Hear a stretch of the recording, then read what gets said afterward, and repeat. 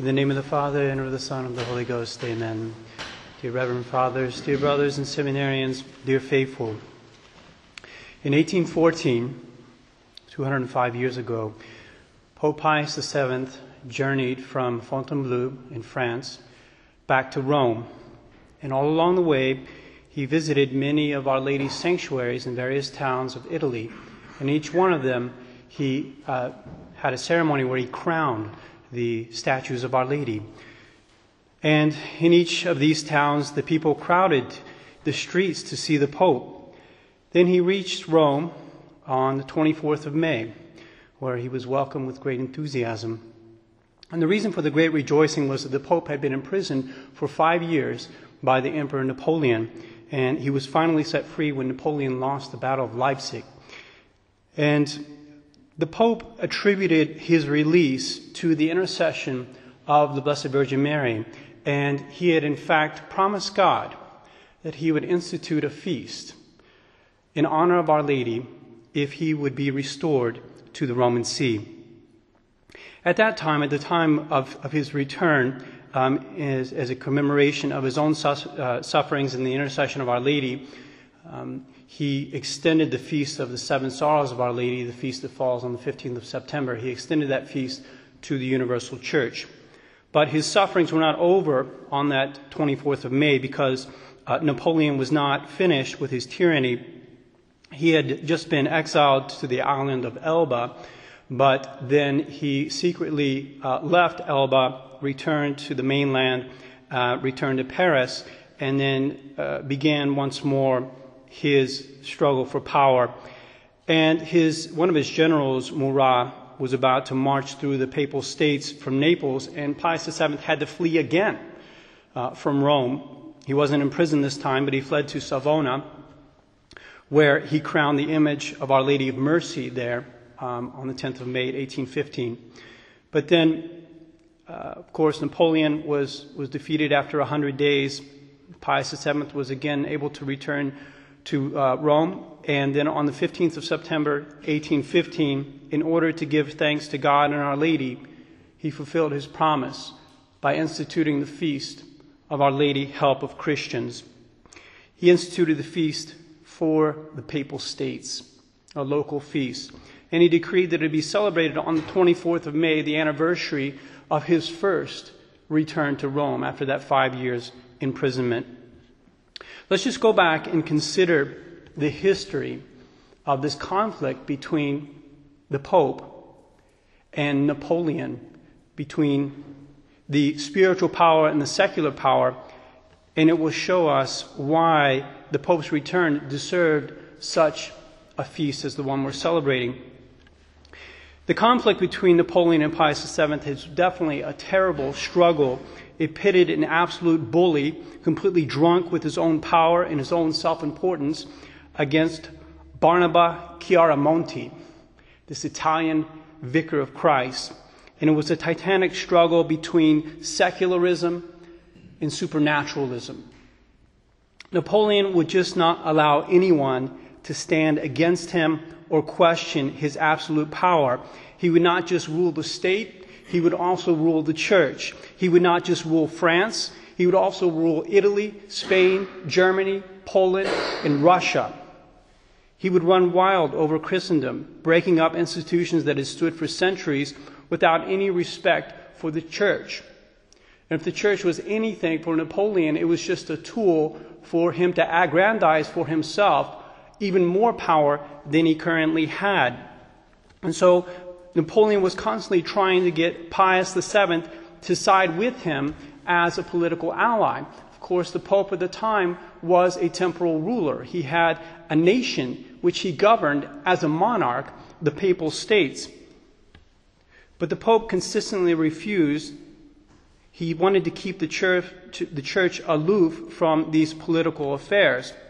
And in the end, Pius VII proved himself to be a match for this Emperor Napoleon in strength of will. His mother was a very pious woman, and when she became widowed, when Pius VII was 23 years old, she decided to enter a Carmelite convent, and at that time she made a prophecy. She told her son that he was going to be elected pope, but also that he would have to suffer many great and terrible things. And of course, both of those prophecies came true to the letter. Because the Pope refused to approve Napoleon's outrageous demands for ruling the church, in 1808, Napoleon had one of his generals enter Rome with 10,000 troops, this General Meaulus. And this general tried to convince the Pope to become Napoleon's political ally, but the Pope refused. And so the general began to seize all of the Pope's channels of communication. This was the common strategy that Napoleon would use against Pius VII. If he won't let me be Pope, then I won't let him be Pope. I won't let him. I will try to reduce his ability to govern the universal church. So this General Meaulus, he seized the printing presses, the post offices. He expelled 21 cardinals from Rome, so the Pope wouldn't be able to confer with his cardinals and send them as emissaries for his commands or his rulings for the church. But this did not stop Pius VII from denouncing Napoleon's tyranny. On the contrary, he openly condemned the religious indifferentism of Napoleon's government. The fact that Napoleon refused to acknowledge the divine rights of the Catholic Church. The fact that the Catholic Church is the only church, the only religion instituted by God, and therefore it has special rights and deserves special protection from the state. So the Pope forbade the faithful in his provinces, the provinces which had been seized by Napoleon, from taking an oath of allegiance to Napoleon. Napoleon responded by annexing the papal states to his empire. Well, I'll just take your territory. I'll just take your nation to myself. Then Pope Pius VII responded by excommunicating Napoleon, placarding the bull around Rome, and taking measures for the bull to be published elsewhere.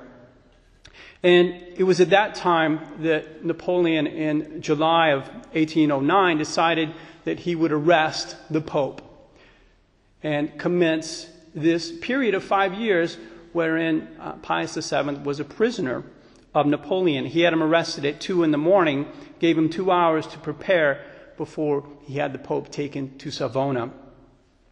But this did not break the spirit of Pius VII. Over the next 5 years, he would not yield to this diminutive French megalomaniac. He refused to appoint bishops in France as long as he was not allowed to communicate with his cardinals. This was a way of sort of freezing the activity of the church in France and preventing Napoleon from stepping in and ruling the church. You know that the Pope does this on occasions when he wants to punish an area. He puts a certain region under interdict, where basically all the conferral of sacraments is shut down for a while. He was doing something similar here by refusing to appoint bishops in France. And when he was in prison in Savona, he managed to communicate his commands to the church through one of his cardinals, unbeknownst to Napoleon. And at one point, Napoleon heard that 2 papal bulls had been issued nullifying some episcopal appointments that he himself had made, and he was absolutely furious. He didn't know how it was possible that these papal bulls were appearing when the Pope was his prisoner. So the Pope was getting these bulls out through one of his cardinals. And so Napoleon decided to increase the pressure on Pius VII, trying to force the Pope to give him power over episcopal appointments. He increased the security around the Pope's prison cell, making sure that none of these papal bulls would get out anymore. He even demanded the Pope's ring, the fisherman's ring, which Pius VII surrendered, but only after breaking the ring in 2. Then Napoleon came up with another idea. He would just call a council of the bishops of France and get them basically to give him the power to name bishops. He wanted to make the Pope his vassal for political advantage. This was the vision that Napoleon had. Here's what we'll do. I've got a lot of power, but I don't have absolute, supreme, total power. Let's get more power. How are we going to do this? What we're going to do is we're going to have the center of the church be moved from Rome to Paris. And I'll prepare a pontifical palace for the Pope. He will live there, and I will tell him how to rule the church. He will do everything that I say. The Pope will be my vassal, my subject, and he will follow my commands. This is what we're going to do. This was his grand plan. But it all starts with Napoleon gaining power over the church in France. So he has this council of bishops. First round, the bishops voted against Napoleon, so he shut down the council and he imprisoned the strongest bishops, the bishops who were most vocal against him. Then he reconvoked the council shortly thereafter, and the bishops voted in favor of Napoleon, saying that, well, yeah, we will give you this power. But they pointed out that it was really the Pope who had to confirm their decisions, that this was just a local council. So the Pope had to ratify what they decided, but of course Pius VII remained firm and refused. So Napoleon threatened to act on his own discretion if the Pope did not yield. And when this threat still did not move Pius VII, Napoleon sent the Pope a violently angry letter because he had an incredible temper, Napoleon. He advised the Pope to abdicate. You need to step down. And he sent one of his ministers, Chabrol, to communicate his letter to the Pope and had the Pope read the letter. And Chabrol says to the Pope, look, it's really time. You need to give up the tiara. You need to just hand over the tiara. And Pius VII said, never. So the struggle between the emperor and the Pope continued. This, we may say, strange battle between a tyrant who believed he had supreme power and one of his prisoners. The strange situation where you've got an emperor who's trying to go to one of his prisoners and beg one of his prisoners to give him more power, to give him a power that he still does not have. As much power as Napoleon had, he still didn't have enough in his own mind. And it was this man in white who would not give him that extra power. And Napoleon would stop at nothing. He made use of trickery, threats, and insults to try to get his way. But in the end, everything ended in failure. The Pope would not hand over to him the reins for governing the church. In the second half of 1812, Napoleon had his disastrous campaign in Russia. And then in 1813, he was fighting the combined Russian and Prussian troops in Germany. And he made the mistake of allowing certain delays, certain negotiations. His allies were pretty sick of his pride, of his tyranny. And they started to fall away one by one. And then he lost at Leipzig in October of 1813. And the armies allied against him moved to free the Pope from his imprisonment. They saw what strength this Pope was in facing against this tyranny of Napoleon that was having such an effect on the whole European world. In March of 1814, they succeeded, and the Pope then slowly made his way back to Rome. This was his triumphal return to Rome after 5 years of imprisonment. This was when he crowned all those statues of Our Lady on the way back. This is when he was greeted with joy by the people who were witnessing the entire world being turned upside down, as they say, by Napoleon. But meanwhile, his enormous pride being firmly resisted by the Vicar of Christ. There was a contemporary at that time writing a letter to someone, and She was commenting on the Pope's resistance to Napoleon, and she said, "What a power is religion, which gives strength to the weak when all that was strong has lost its strength." All the mighty powers of the world were just buckling and falling for Napoleon. But he could not make the Vicar of Christ fall. He could not make this little man, we may say, crumble before all of his mighty power. We may think that Pius VII prayed long and often to Our Lady during the time of his captivity. As I say, he vowed to God that if he were restored to his see, he would institute a feast, a special feast in her honor. And he certainly attributed his release and his freedom and the freedom of the church to her. As I mentioned, after he had been back in Rome for a short time, Napoleon regained power for what was called the 100 Days. The Pope fled to Savona and crowned the statue of Our Lady of Mercy there. And it was after Napoleon was defeated at Waterloo and the Pope returned to Rome that he decided to institute this feast of Our Lady of Help of Christians on the 24th of May. So this feast day is firstly a feast celebrating the assistance that Our Lady gives to the cause of Catholicism. She is the help of Christians in that she promotes the Christian cause, which is the same as the cause of Holy Mother of the Church. So when secularism tries to wipe out all trace of religion in society, that's the time when we need to pray to Our Lady Help of Christians.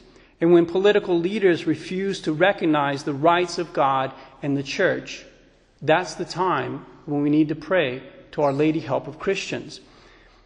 It was just a few years after this return of Pius VII, after all this trauma in Europe, that Father Terry, one of the first missionary priests here in Australia, chose Our Lady Help of Christians as patroness of Australia.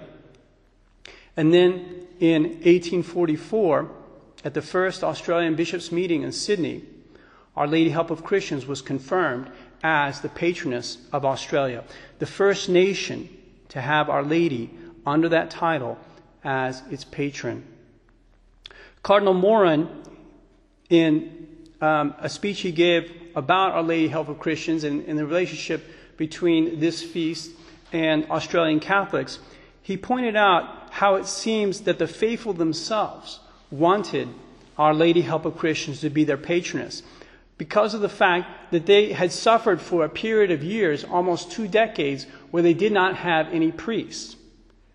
There was a Catholic community here in Australia, but they had no priests to minister to them from 1802 to 1819, precisely this period when all these things are going on in Europe.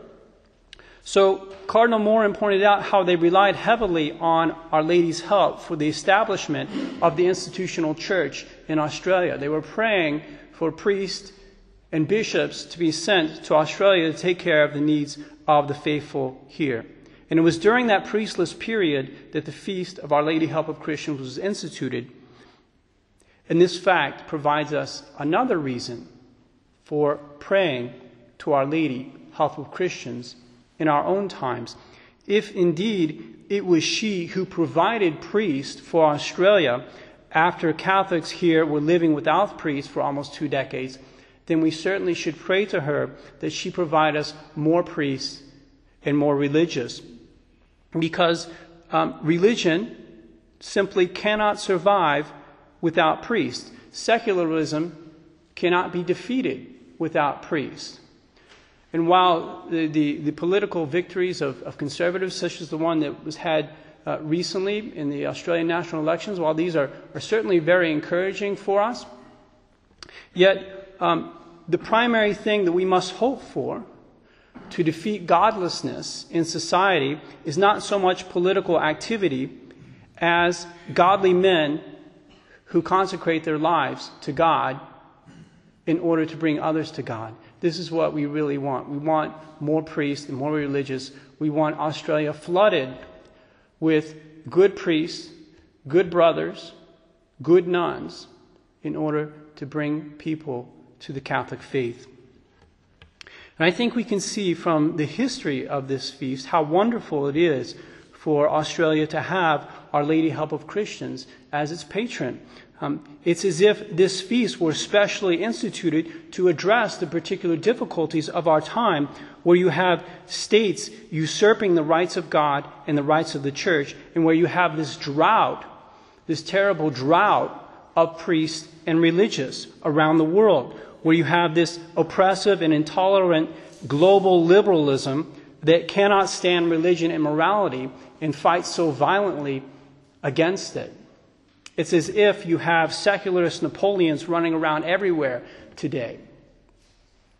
So we have to imitate Pope Pius VII in our confidence in Our Lady, in her power to defeat the powers of this world, which are as nothing for she who crushes the head of the devil himself.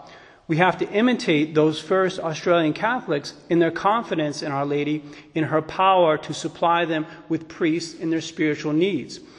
Our Lady's ability to help us and Our Lady's willingness to help us have certainly not changed in the past 200 years.